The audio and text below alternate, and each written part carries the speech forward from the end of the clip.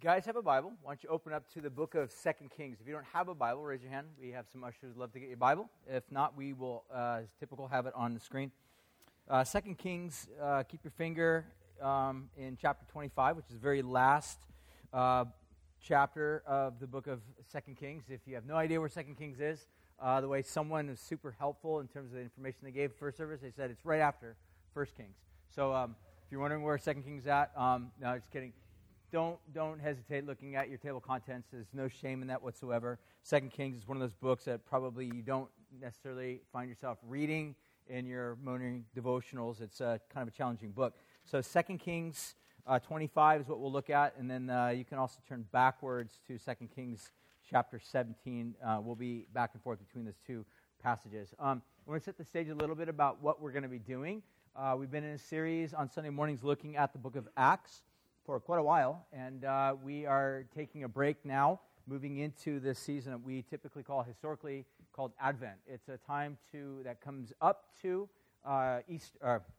Christmas, make sure I get my holidays correct, to remember the birth of Jesus, like what this is all about.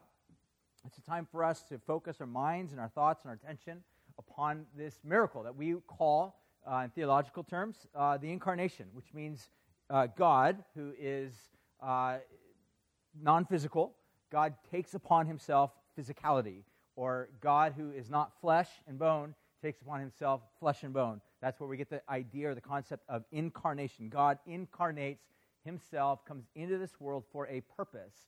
And the whole idea behind Advent is to focus our minds and our attention upon the reality not only of the fact that God did that, but then also beginning to ask the questions, why did God do that? It's a way of preparing our hearts to really understand the vastness, the reality, the weightiness of this season. So what we're going to be doing over the next 4 gatherings that we have, so 3 Sunday mornings, and then the last one that Pastor James had mentioned, which is going to be Christmas Eve, and not Christmas morning. And there's some people have asked, why are we not meeting Christmas morning? I'm already starting to see articles on Facebook saying why your church must have church on Christmas Day.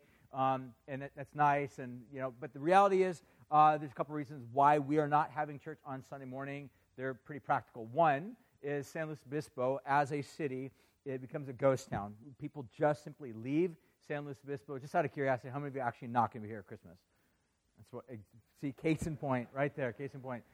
People are gone from the Central Coast, and that does impact how we are able to actually gather, because that means we just simply don't have a team. Our people are gone, and it would just be me showing up, having to set up chairs, run sound, play music, and you guys probably don't want that, and it's weird. So the other practical element of that is we have staff, the staff that does remain. We want to give them the day off. Like they work hard. They work hard on Sundays, and we're going to give them the day off. So Christmas is a time for them to have a time with their family. So we're going to pour our energy into Christmas Eve. We will worship on Christmas Eve and gather together as a community, and anybody that's going to be left remaining will gather with us on Christmas Eve as well. So over the next 4 gatherings that we have, we will focus our attention on 4 key elements about what this Christmas story is all about. The 4 things we'll look at today, we'll look at the subject of brokenness, the importance of this story of humanity that's broken, which is no doubt a dark theme. The second one is yearning. You can't read that. Or the third one is hope, and the fourth one is joy. So you can see this is sort of telescoping out, starting from dark themes or minor notes or dark colors, going up to a sense of vibrancy and major notes, the idea of joy and celebration and elation. And that's what we see in really the Christmas story. It begins in darkness. It begins in pain and brokenness and sorrow. And it ends in this great story taking a radically different tone and a radically different note. And so that's what we'll be taking a look at over the next few weeks. And with that, I want to jump in and begin to take a look at the very first one that we'll be focusing our attention on. And it's the subject of brokenness. It's one of the subjects, to be really quite frank with you, that we as a culture have done a really good job at figuring out ways to circumvent around brokenness.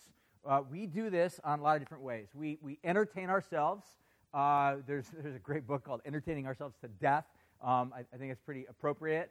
We do entertain ourselves to death, so anytime there are traces or elements of brokenness, We oftentimes try to entertain ourselves. We narcoticize ourselves. We do all sorts of different types of practices and things to not have to deal with the fact of brokenness, whether it be your own brokenness or whether it be the brokenness of culture at large or the world in which we live in or your family's brokenness or your marriage's brokenness or your friends' brokenness or whatever. We oftentimes try to turn away from and to remove ourselves from that brokenness rather than actually face it. And yet, if you study the story of the Bible and you follow the narrative of the Bible, you realize that it does not allow you to do that. You have to, at some point, come face to face with the brokenness within humanity. You have to. You can't run away from it. In fact, because we have a God that does not abandon or walk away, or he does not circumvent brokenness, he actually steps into brokenness. So if I can give you sort of an appropriate picture of what the gospel is, what the incarnation is, it's God actually stepping into brokenness, not running away from it, not turning away from it, not even crushing it and destroying brokenness in broken humanity, and then starting off some other place and some other segment of the universe, but God actually dealing with the brokenness of his broken image bearers. And the big trick for God is how to actually do away with brokenness without doing away with broken people. The brokenness that you and I are part of without actually doing away with us. Or how can God get rid of the sin without getting rid of us? How can the doctor remove the tumor without ultimately killing the host? You guys follow the idea? This is the whole point of what the Bible is all about. This is a story. But it begins with the tumors. It begins with the disease. It begins in the sense of brokenness. Now, I should correct myself. It actually doesn't begin there. It begins with Genesis 1. But it takes radical shape and spends a lot of time, a lot of chapters, focusing on the reality of the brokenness. And so what I want to do as we begin to jump into this, I want to give a little bit of the story of the people of Israel. Now, I got to warn you, because what we're going to be looking at today is this really heavy subject matter. It's not easy text. In fact, the passage that we're going to be reading in the book of 2 Kings, if you know anything about the story of the Bible, you know that 2 Kings is not really a lighthearted, cheerful, happy, chipper book to read. It's actually extremely heavy. There's a lot of dark sequences of events throughout the book of 2 Kings. It's one of those passages or books that you would not necessarily pick up and read to really encourage yourself, because it's filled. I mean, there are moments of encouragement. There's episodes where God breaks through and it's encouraging, but for the most part, the main tone and tenor of the entire book is dark. So we got to look at sort of the darkness of this to begin to make some sense out of the whole of what God is up to in and through this great miracle we call the incarnation. So what we're going to look at is this throwing ourselves in the middle of Israel's history. We're going to see kind of them being deported from their land. So I want to give a little bit of more backstory, kind of a 30,000 foot above all of the story in the book of 2 Kings. So basically the story of the Bible begins with Genesis 1. It begins there. God creates all things. God creates image bearers, humanity, people that reflect God. And God puts Adam and Eve in a garden that's perfect, that's good. And God tells Adam and Eve that I want you to be basically vice regents, so people that reign with God. God actually gives this sense of power and authority into the hands of humanity, that as they're partnering with God, as they're working together with God and ruling well over all creation, they have this raw potential, massive raw potential to bring about good in this world and bring about blessing towards one another and bring about the development of all sorts of things that are awesome. But Adam and Eve, rather than partnering with God, turning to God, they turn away from God. And that's the story of Genesis chapter 3. They turn away from God. And as a result of that, Adam and Eve are banished from the garden. So if you want to begin to think in terms of themes, that partnership with God leads to life. Rebellion from God leads to banishment from the garden. Following so far? So you've just picked up a major theme in the Bible. Obedience with God leads to partnership, which leads to life. Disobedience with God, to God, leads to banishment from this good life, the good life that is connected to the garden. Then later on in their history, God calls Abraham later, his name is changed to Abraham, has sons, and his sons have sons, and we kind of begin to see the flowering, the blooming forth of this family. God partners with Abraham. He basically creates what we would call a covenant. If you were here last week, I showed a great video on this, that God actually partners with Abraham. He kind of does so in this context of a covenant. He says, hey, here's what I'm going to do for you, and you do this for me. You follow me, you obey me, you walk with me, and I will take care of you. I will give you a nation of a family that's going to grow into this nation, and you, Abraham, will be a blessing to all nations. And Abraham does a pretty good job. He's got his moments of doubt and distrust, but for the most part, he's a pretty good guy. But his sons, and through the lineage of his life, they begin to kind of veer and drift and fall away from God. And so rather than his family partnering with God, for the most part, they begin to kind of drift. You begin to see the drift. They end up going down into the land of Egypt. If you're familiar with the story, there was a famine in the land. They needed food. Going down to Egypt was not necessarily a bad thing. So you go where the food's at. And Egypt was this world militaristic superpower, economic superpower. They had the food. So Israel, they went down there to get food. And what ended up intending to be just sort of a quick walk through the express line ended up becoming their new home. They ended up camping out and living there for 400 plus years. But this is where generation after generation began to fall under the oppression of Egypt. And Pharaoh, who's the king of Egypt, and the succession of kings, began to oppress the people of Israel. So you would imagine this massive world economic / militaristic superpower oppressing this small minority people group called Jews. And they began to cry out to God for help. And God rescues them through what we would call the Exodus. God frees these people, these slaves, out of Egypt, and then God brings them to this place called Sinai. All right, you following so far? You doing good? History lesson 101. In Sinai, God makes a covenant with them.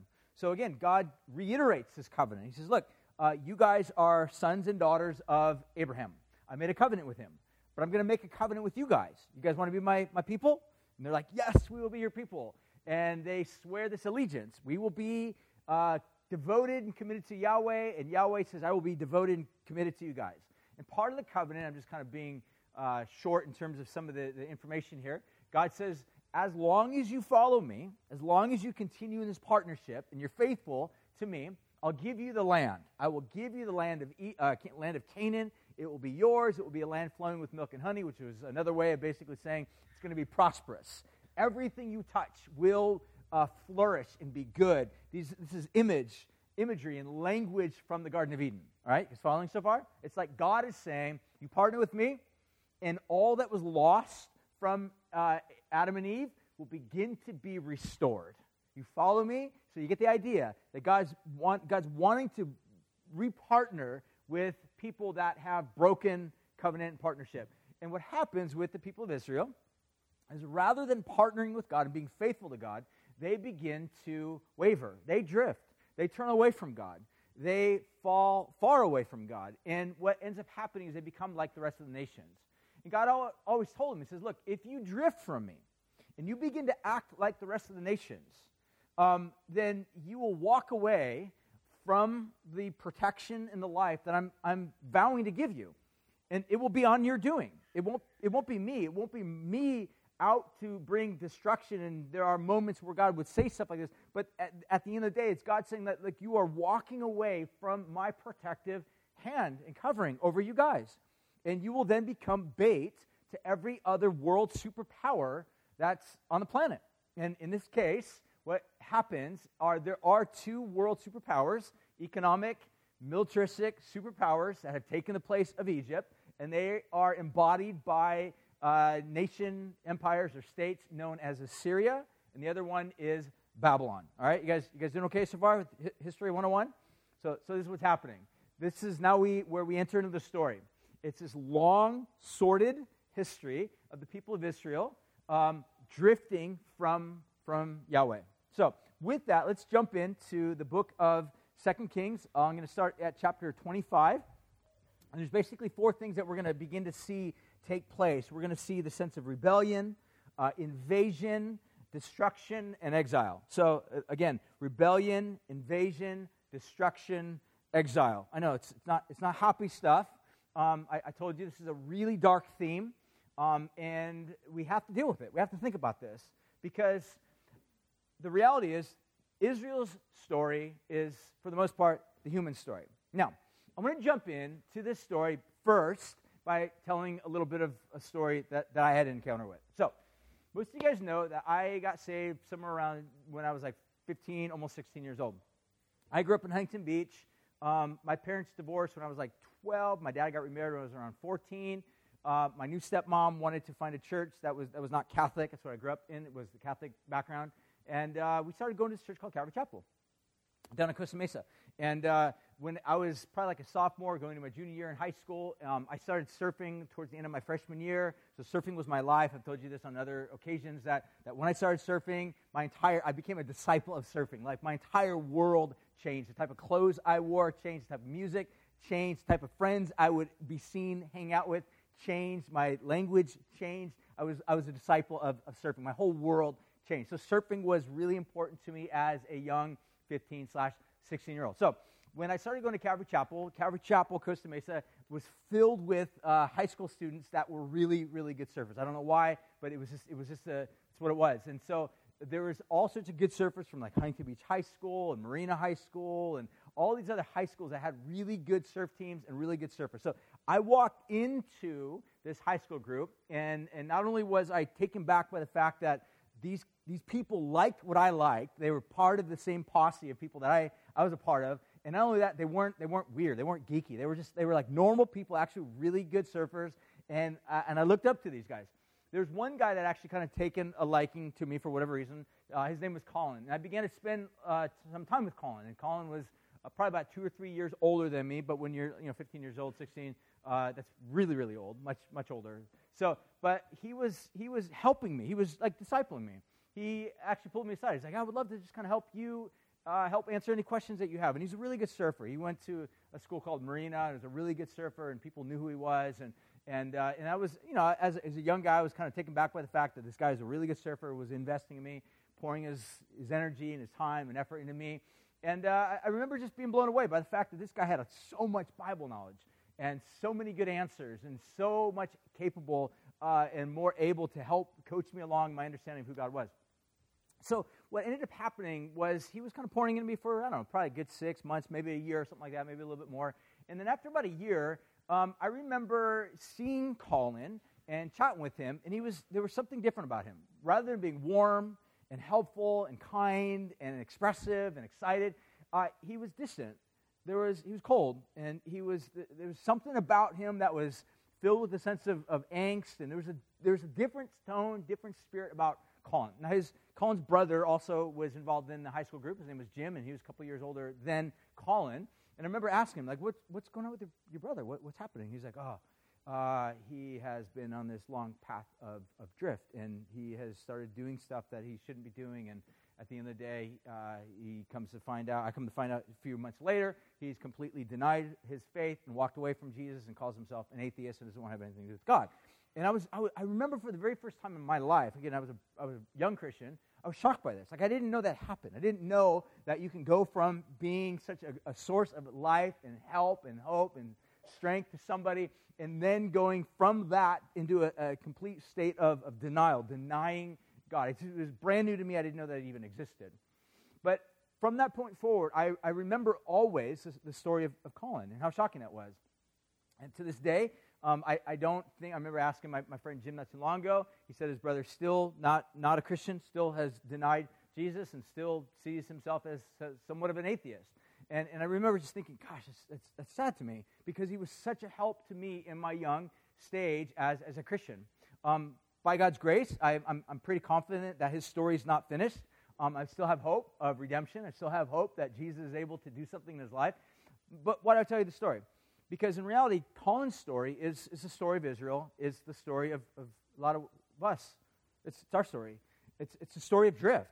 It's a story of what can happen to a human being that if they begin to make a series of choices and decisions, that over a period of time, you can drift. You drift away from the very things that at one point you were anchored in. And this is what we see in the story of the people of Israel. So I want to read this, and I want to engage it, and I want to think about it. So beginning in chapter 24, I'm going to kind of start a couple verses back, and we'll just read through it. So for the most part, again, two things you need to know about today. One, it'll just be straight up dark. I promise you I will end on a high note, though, or end with, you think, visual colors. I'll end on a bright color, hopefully. But in order for us to get to the bright color or the major note, we have to lay a pretty significant foundation of dark colors and minor notes. It's going to be dark, it's going to be heavy, but just wade through it. Think about it. Don't tune it out. Don't desensitize yourself to it. Don't look at it and be like, my life is already bogged down with lots of darkness. I don't need more darkness. Let your darkness, if that's what you're dealing with, somehow collate with the darkness that we see here in the story. Let your story somehow collate with the story of the people of Israel, and try to find hope in this story, because this is where ultimately our hope is going to be found. So let's jump in, begin to read. I'll make some comments as we go through. Chapter 24, verse 18 starts off, it says this. Zechariah, who was a king, he was 21 years old when he became king, and he reigned 11 years in Jerusalem. His mother's name was Hamatul, and she was the daughter of Jeremiah of Libnah. Crazy name. And he did what was evil in the sight of the Lord, according to all that Jehoiakim had done. And because of the anger of the Lord, it came to the point in Jerusalem and Judah that he cast them out of his presence. This is God saying, enough is enough. The level of sin and rebellion and turning away from me has kind of mounted to a level where they will be now taken off into exile. In the very last part of that verse, it says this, and Zedekiah rebelled against the king of Babylon. So at this point right now, what you have is this major world economic militaristic superpower called Babylon that is forming what we would call a siege. So if you don't know what a siege is, most major cities back in the day, they would have these walls. So don't think of them as being massive cities. They were, think of like the size of downtown, maybe 4 or 5 city blocks, not really large, but they would have a large wall around it. But because Jerusalem was kind of up on a mountain, it put it in a little bit of a strategic advantage. And the way that these superpowers would overtake these cities is they would build these sieges around them, where they would maybe build up dirt up against the wall, where they can maybe bring their weapons in there, or they would gather around them and make sure that nobody can come in and out of the city. Now, you imagine if you do that, at some point you're going to run out of food, you're going to run out of water. That's exactly what happened. They would basically starve them out to where they would be forced to have to come out of the actual city walls. And that's what was happening in terms of what we would see about a siege. Verse 125 says this, and in the 9th year of the reign, in the 10th month of the 10th day of the month, Nebuchadnezzar, the king of Babylon, came with all of his army against Jerusalem to lay siege against it. And they built siege works all around it. And the city was besieged until the 11th year of King Zedekiah. On the 9th day of the 4th month, the famine was so severe, because, again, they don't have any food, in the city, that there was no food for the people of the land. So what we see is that this is basically a 2-year siege that, imagine, this city was in insane turmoil for 2 years against this massive world superpower that was literally starving them out of their city walls. In verse 4, it says, then a breach was made in the city, and all the men of war fled by night by the way of the gate between the 2 walls by the king's garden through the Chaldean, though the Chaldeans were around the city. So there was an army of Jewish fighters. What are they doing? You guys following? What did they do? They ran for their lives is what happened. They saw that a breach in the city wall happened, and rather than fighting against this world economic militaristic superpower, they all ran. They all ran as fast as they could to get away, because they know that there's no way they're going to be able to fight against and resist Babylon now. It says they ran all the way down into the direction of the Arabah, which is the wilderness.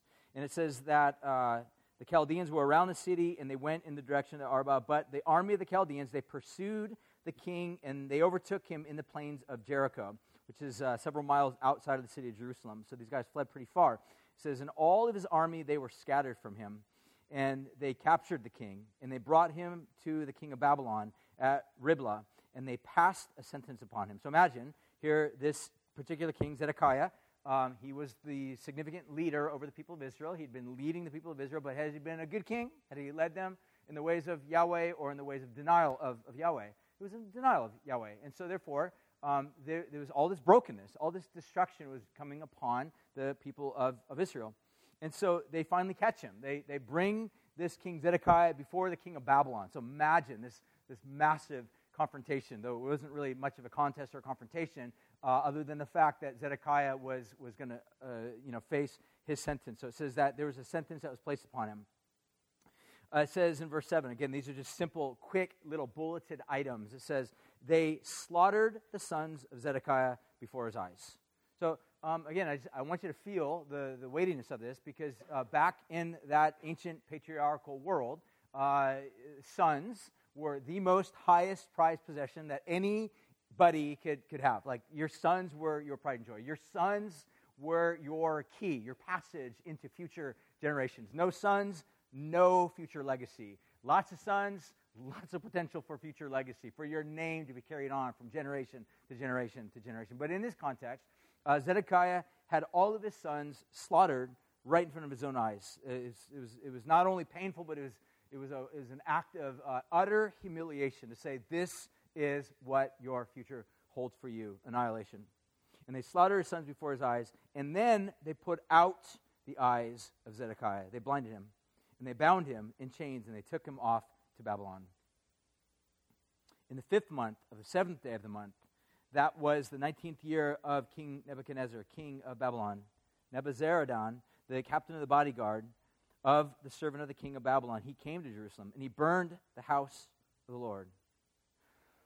The very center of Jerusalem was probably the most significant, most important building of all. And it stood with a sense of beauty and pride. It was literally the pride and joy of every Jewish person. It was a temple. It was a place where every Jew would go worship Yahweh. It was a place where every Jew who had offended the name of Yahweh would go and be forgiven. It was a place where they would interact with Yahweh. It was the most significant, most important place to go. Now, even that is gone. These symbols, these realities that once brought definition, once brought identity to the people of Israel, literally everything has been stripped out of their possession. And it goes on to say, and they burnt the house of the Lord and the king's house and all of the houses in Jerusalem. So not only was the temple destroyed, the very place of worship, but also the very king's palace. So imagine King David, Jerusalem was built upon this incredible legacy and history of King David. That's gone too. Everything, every symbol, every image. In some ways, we can somewhat relate to this. Somewhat, very small way. Most of us can remember where we were at on 9/11. Most of us can remember what was happening, where we were at, what we were thinking, what we were doing when the very symbols of America were being destroyed.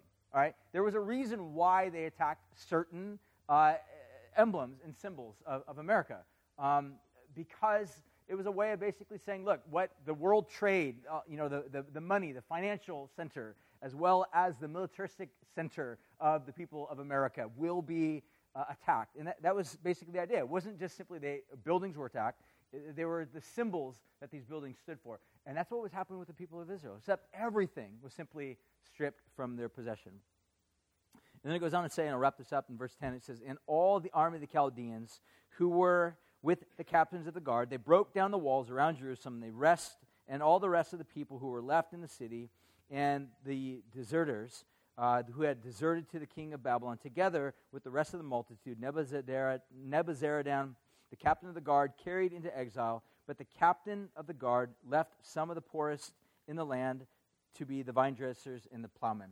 So what's happening here is basically we see finally the people of Israel are literally being taken off out of their land, out of their home territory, marched off in a sort of a humility type of or humiliation form of a march, taken into an entire different land that did not belong to them. They were literally a people in exile, having lost everything.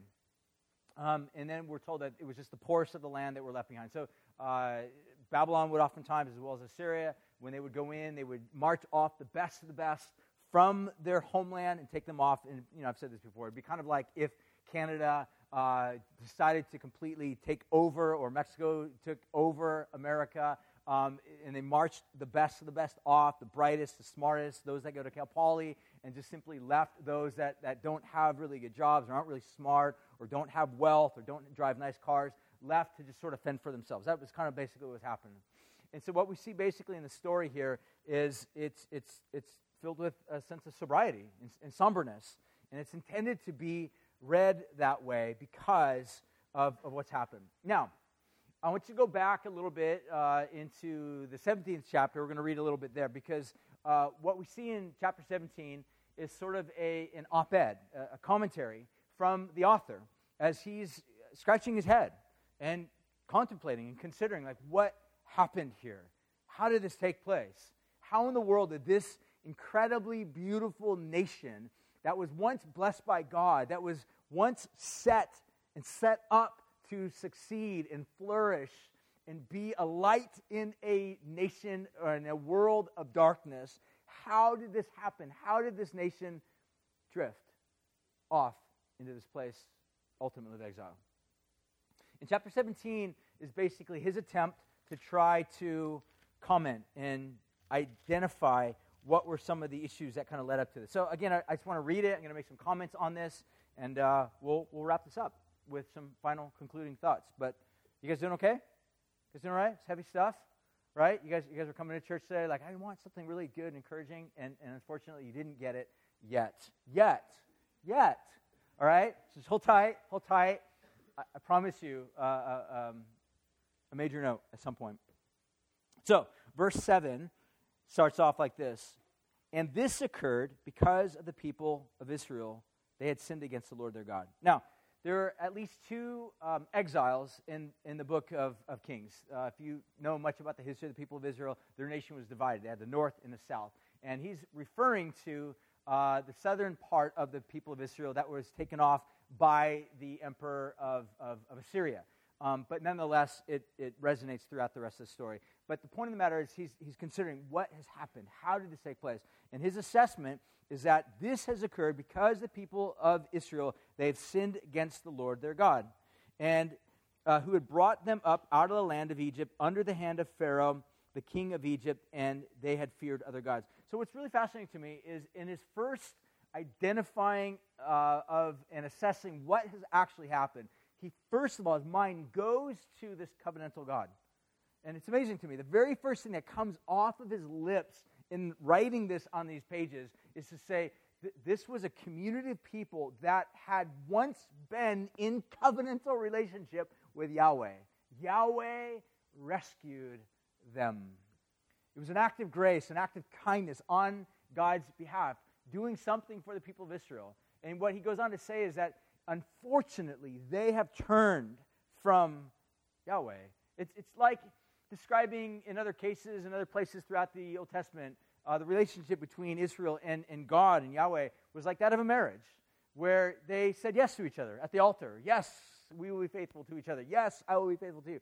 And at some point in the movement of that marriage, at some point, Israel, one of the sides of the spousal relationship, was unfaithful. They betrayed. They encountered other lovers and gave themselves away to other lovers. And the point that he's basically making is that this is exactly what's happened.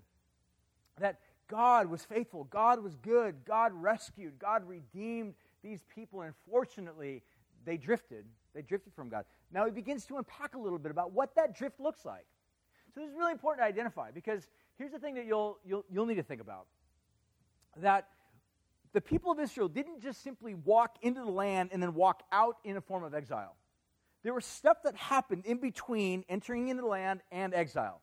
It's this stuff that happened in between, this middle space, that the prophet now is pondering, considering. Like what were the choices? What were the decisions? What were the actions? One by one, what were they that actually led to this continual sequence of drift? Ultimately, the point of exile. And the reason why this is so important is because Just like my buddy Colin. He didn't just wake up one day and deny Jesus. Nobody wakes up one day and just says, I deny Jesus. It always happens by way of a sequence of decisions, of actions that we make, that we do, and sometimes things that we choose not to do. It's when we, for example, when we say, I refuse to forgive that person, that at some point your refusal to engage the God of forgiveness and forgive and allow forgiveness not only shower upon you, but wash through you to other people, at some point, little known to you, years down the road, who knows, maybe months, maybe years, that will begin to lead towards a sequence of drift. Where at some point you find yourself in some place in your life you would have never imagined.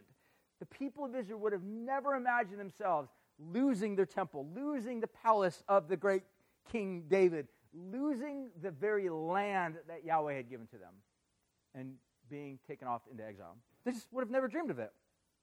But it happened as a result of hundreds, thousands of decisions to disobey God, to not obey God.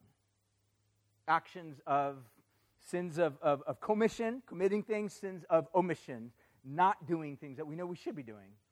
And this is what happened with the people of Israel. And the writer begins to unpack some of these things, and we'll make some comments as we go through this. He says, and this occurred because the people of Israel had sinned. Jump down a little bit to where it says, verse 8, it says, and they walked in the customs of the nations, whom the Lord had driven out before the people of Israel, and the customs of the kings of Israel had practiced. So what he's saying is that these actions of the nations, other nations that were not covenant, they weren't in relationship with God.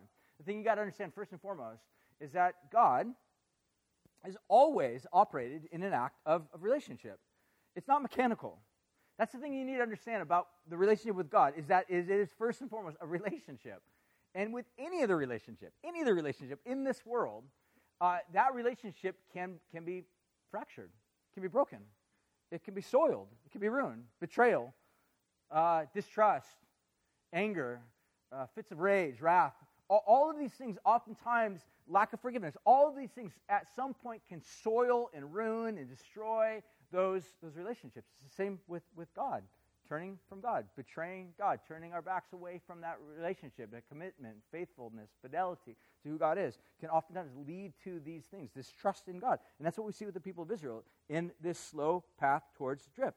It says, and they walked in the customs of the nations. So rather than walking in the customs of God or the traditions or the word of God, they walked in the customs of the nations. They were following a template. The template that they were following happened to be the template of the land. And the same is true, again, for us. You can always make lots of parallels. That there is a template in which our world around us, the media is constantly throwing on us, saying, here's how to be human. Here's how to truly flourish and thrive in America, in the world. And if you're not careful, you will miss the fact that the template that America says, this is what it means to look like to be human, is actually very different in some ways than the template that God says, this is what it looks like to be human. That there are things that are really not in sync with what it means to be human in terms of the relationship with God.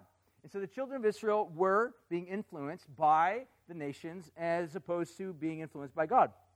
And it was all part of the drift. And so we go on to see in verse 9, it says, and the people of Israel did secretly against the Lord, their God, the things that were not right. So what's fascinating to me is this slow process towards drift begins, not in the public, but in the private, in the secret. It begins behind doors. It begins in private web browsers. It begins in places where we don't want to be seen. It begins in places where it's dark and we're not talking about stuff. It begins in the margins. That's where it always begins. It begins in those secret places. That's what we see with the people of Israel. Their drift began in the secret places, and it begins to work its way externally, outwardly. And he goes on, and he says, and the people of Israel did secretly against the Lord the things that were not right. They built themselves high places in the towns and the watchtower, a fortified city. And they set up for themselves pillars of Asherim on every high hill and every green tree. Now, you guys, I'm certain all know what the Asherim are. You're all very familiar with that. Just kidding. So I got to unpack this a little bit. Again, this is like 3,500 years ago. So what in the world is he talking about? high places, and Asherim. So I'm going to show you an image. So back in the day, the people of Israel, they would worship two primary gods that were actually gods of the ancient Canaanites, the people that lived in the land of Canaan.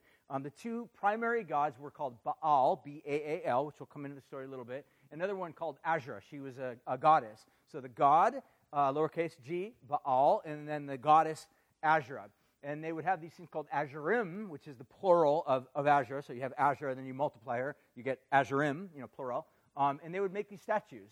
And throughout the land, they would erect these statues, and they would actually erect phallic symbols. So literally, phallic. I'm not going to explain it to you guys. You guys are adults. Phallic symbols all throughout the land, and it was basically a way of saying, hey, if you want to worship Asherah, here's the sign that Asherah is worshipped here. Baal, if you can see that image in the very middle, there's two things that he's holding. One is he's holding a sword. The second is he's actually holding a lightning bolt.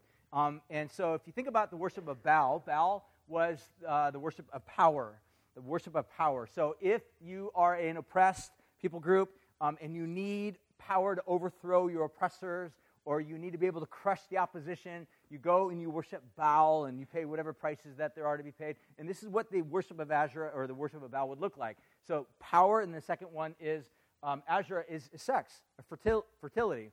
So if you needed to have children, you wanted to make sure that your children were going to be born safe, and make sure that your spouse or concubine or whatever it was going to give a successful birth, you would go and worship the goddess of Asherah. And sometimes it was just not even necessarily worried about fertility. It was about just the pleasure, having sex just because it's fun having sex. Just absolute, nothing more than just kind of simple engagement, simple casual forms of sex. And that's what it was, the worship of Asherah. So if you can put it into the context, these were the two main gods and goddesses that were worshipped, power and sex. Power and sex. I realize that these are so ancient, so far removed from our modern culture, because we just simply do not worship power and sex in America today, right? No, I mean, look, the fact is that this is so relevant. This is exactly what Israel was being tripped up on. Power, sex. Power and sex. And it did involve prostitution, it involved pornography, which is basically what these images are. These are like, ancient tribal forms of pornography. You look at them, obviously, for too long, you begin to realize that that's exactly what it is. They were images that would stimulate or arouse sexual desire in the people, and then it would engage in the sexual acts. But this is what we see Israel drifting into. They're literally picking up habits of the land around them, mirroring, acting just like the rest of the land, and therefore they are engaging or entering into this process of drift. Verse 10, it says, so they set up for themselves pillars of Asherim on every hill and under every green tree, and there they made these offerings in the high places, and the nations did whom that the Lord had carried away out of the land, and they provoked God to anger. Verse 12 says, and they served these idols, of which the Lord had said to them, you shall not do this. Yet the Lord warned Israel and Judah by every prophet and every seer, saying, turn from your evil ways and keep my commandments and my statutes in accordance with the law that I commanded your fathers and that I sent to you by the servants, the prophets. So what's going on right here is that God's basically reminding them, he said, look, throughout your history, I've sent people to you to remind you of the covenant. One scholar described the prophets, like Isaiah and Hosea and all these other prophets, as covenantal watchdogs. I love that image. That their job was to go around and be like, remember who you are. You are Yahweh's people. Yahweh redeemed you. Yahweh set you free. He set your fathers, your forefathers, your history free from these oppressors. And to deny and to turn away from Yahweh, you are turning back into another form of oppression, an oppression that comes as a result of worshiping these other false gods. So you are literally trading off one oppression for another oppression. And these prophets would come and basically say, come back to Yahweh, come back to God. He'll forgive you, He'll wash you, He'll cleanse you, He'll receive you back. You just got to turn back to Him. And it goes on to say here in the story, which is kind of fascinating, verse 14, but they would not listen because they were stubborn as their fathers had been, who did not believe in the Lord their God, and they despised the statutes and the covenant that their fathers and the warnings that he had given them, and they went after false idols, and they became false. That translation also can be translated as this: they worshiped worthless idols, and they themselves became worthless. So here's some more data in terms of what led or what contributed to their drift, was that when they were drifting, God was faithful to send people to speak to them, to remind them of their covenant. These would be the prophets. And yet what happened was the people's hearts, they became hardened. You know what hardness of heart is it's basically what happens when we hear truth from God and we're like, I don't like that. I don't agree with that. I don't want that. And we get hostile. We get frustrated. And we say things like, I don't want to be your friend anymore, or we unfriend you on Facebook, or we walk away from that relationship, or we leave that church, or we leave that small group, or we leave that group of friends because the words that they have to say are frustrating to us. Because what's happening is you're in a place where perhaps the voice of Yahweh is coming to you as an act of grace, It's okay, in the context of a medical world, it's like Surgeon General coming and saying, look, if you smoke more cigarettes, that lump on your lung will continue to grow. And there's a possibility that lump will grow so large that your body will become one with that cancer, and your body will die with the cancer. This is what the prophets would do. They'd be like, look, you've got to put some distance between you and the sin that's causing you to drift. You and the desires that are throwing you into the cycle of denying God. And that's what these prophets would do. So you got to always ask yourself, are there voices speaking in your life right now? Are there people, maybe it's mom or grandma or someone that you know, or a Bible study leader or someone that is speaking truth into your life? Please think about this. Be really careful how you hear that. Be really careful how you hear. There is a danger of our hearts growing hard. And what hardness is basically saying, I've heard that before. Hardness is basically saying, my heart is not moved by that. It's not animated by the same truth that once animated it. It doesn't come to life in the way that it once did. Everything just sort of flattens out. It becomes discolored. It becomes desaturated. It's not full of vibrancy and life anymore. It's just, in some ways, it might even become annoyance. It just becomes white noise. That's hardness of heart. Be careful. You actually may be numbing yourself to the very voice of God, which is the voice of life. It's a path to drift. It's a path to exile. It's a path to banishment from the Garden of Life. And this is what we see the people of Israel wrestling with. I'm going to wrap this up and be done. So, let me finish this. It goes on to say, pick it up around the middle part of verse 15. It says, they went after false gods and they became false, or worthless idols, they became worthless. What the writer here is cueing us into is that there's something very curious about what we devote ourselves to. The Bible word for that would be worship. The fact is that every single one of us, we worship something. And if you think of worship as an act of like singing songs to someone playing guitar, then you've literally flattened out the beauty of what worship really is. What worship is basically the engagement of one's heart, soul, mind, and energy to something other than yourself. I mean, it can be yourself, but that's what worship is. It's giving the sum total of all that you are over to something. You spend your money joyfully on that. You spend your time joyfully on that. It could be a video game, like you may be a worshiper of video games, where that's where you find your life. That's where you find your sense of identity, your place of belonging. It's what allows you to kind of make your way through the challenges and difficulties of life. You just play more video games, invest more hours, spend and drop lots more money. It may be porn, it may be drinking, it may be drugs, it may be relationships, it may be a sense, whatever. I mean, you can fill in the blank. I mean, it's a vast, broad, or I think it was John Calvin said something to the effect that our hearts are like these idol factories. They're really, really adept at creating a catered version of an idol to every individual need. Which means, in this room alone, there's probably thousands of idols that you and I give ourselves to. But an idol, you worship it enough, at some point you'll become like it. You become desensitized like it. If the need to be affirmed and cared for and loved by somebody else is the number one driving fashion or fiber in your life that causes you to flourish, to function. Like you wake up in the morning, you're like, I need someone to affirm me. I need someone to recognize and to identify my greatness. At some point, you will begin to make compromises to get that affirmation that's needed. Maybe giving your body over to that person sexually, maybe doing things, favors for other people that you would have never in a million years imagined yourself doing. But because that thing has become this element of God in your life, it has functionally become an idol in your life, you will gladly and joyfully at some point give yourself to it. But what happens is you become a shell of yourself. You literally become less than human. We have a word for that, dehumanized. That's what idolatry does. It dehumanizes us. It turns us into something less than what God intended for us to be, which is to be humans, fully alive in God. That's what idolatry does.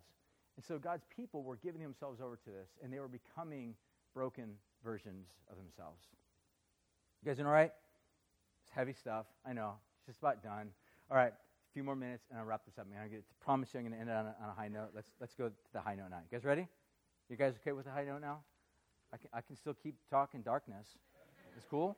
All right, let's keep talking darkness. Just kidding. Why don't you turn to the very last chapter 25 again, and I want to finish with this. Wrap it up here. Long and short of it, he finishes up that little section, chapter 17, by just simply describing that the people were ultimately taken off into Assyria. They were exiled. They were banished as a result of this slow drift away from God into death and destruction and brokenness. Now the story ends in 2 Kings chapter 22 or 25 on a really strange note. And I'll just read it and I'll make some closing comments and I'm done. It says in verse 27, it says, in the 37th year of the exile of Jehoiakim, king of Judah. So how long have they been in exile now? 37 years. So fast forward, almost an entire generation of people. Back in the day, people would live around 40, 45, maybe 50 years. So fast forward an entire generation of people. Now it says, and in the 37th year of the exile of Jehoiakim, king of Judah, it says, in the 12th month, on the 27th day of the month, Evil-Merodach, king of Babylon, in that year that he began to reign, graciously freed Jehoiakim, king of Judah, from prison.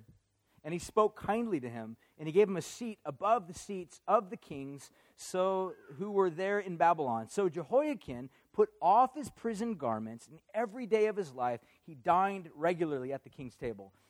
And for his allowance, so he gets paid, a regular allowance was given him by the king according to the daily needs as long as he lived. And then the story is over. It concludes. That's it. That's a really weird, strange way to kind of conclude this epic drama, this epic narrative of darkness. Why?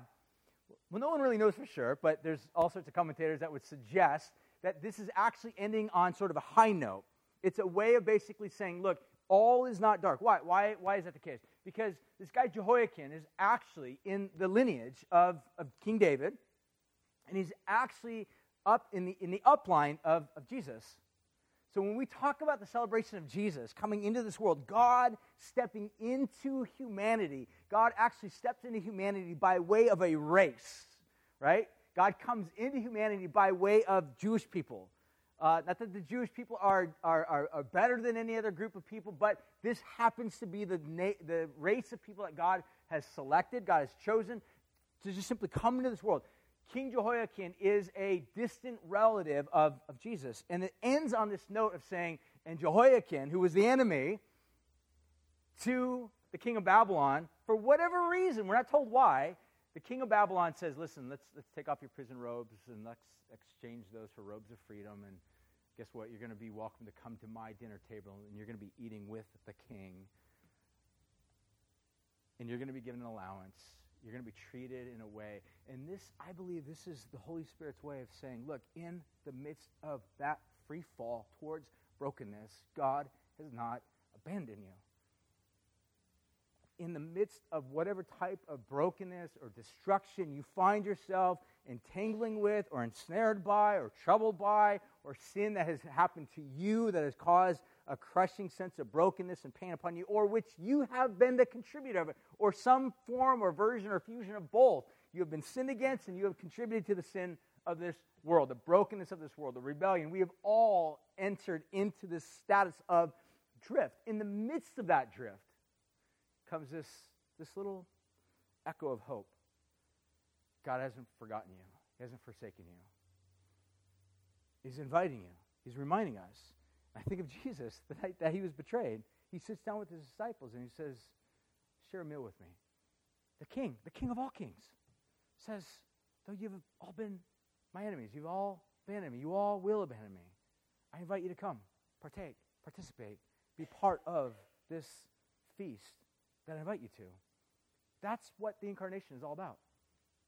We have a God that in spite of how evil and broken this world has become, C.S. Lewis would put it this way, as he famously describes, he says, fallen man is not simply an imperfect creature who needs improvement. He says he is a rebel who must lay down his arms.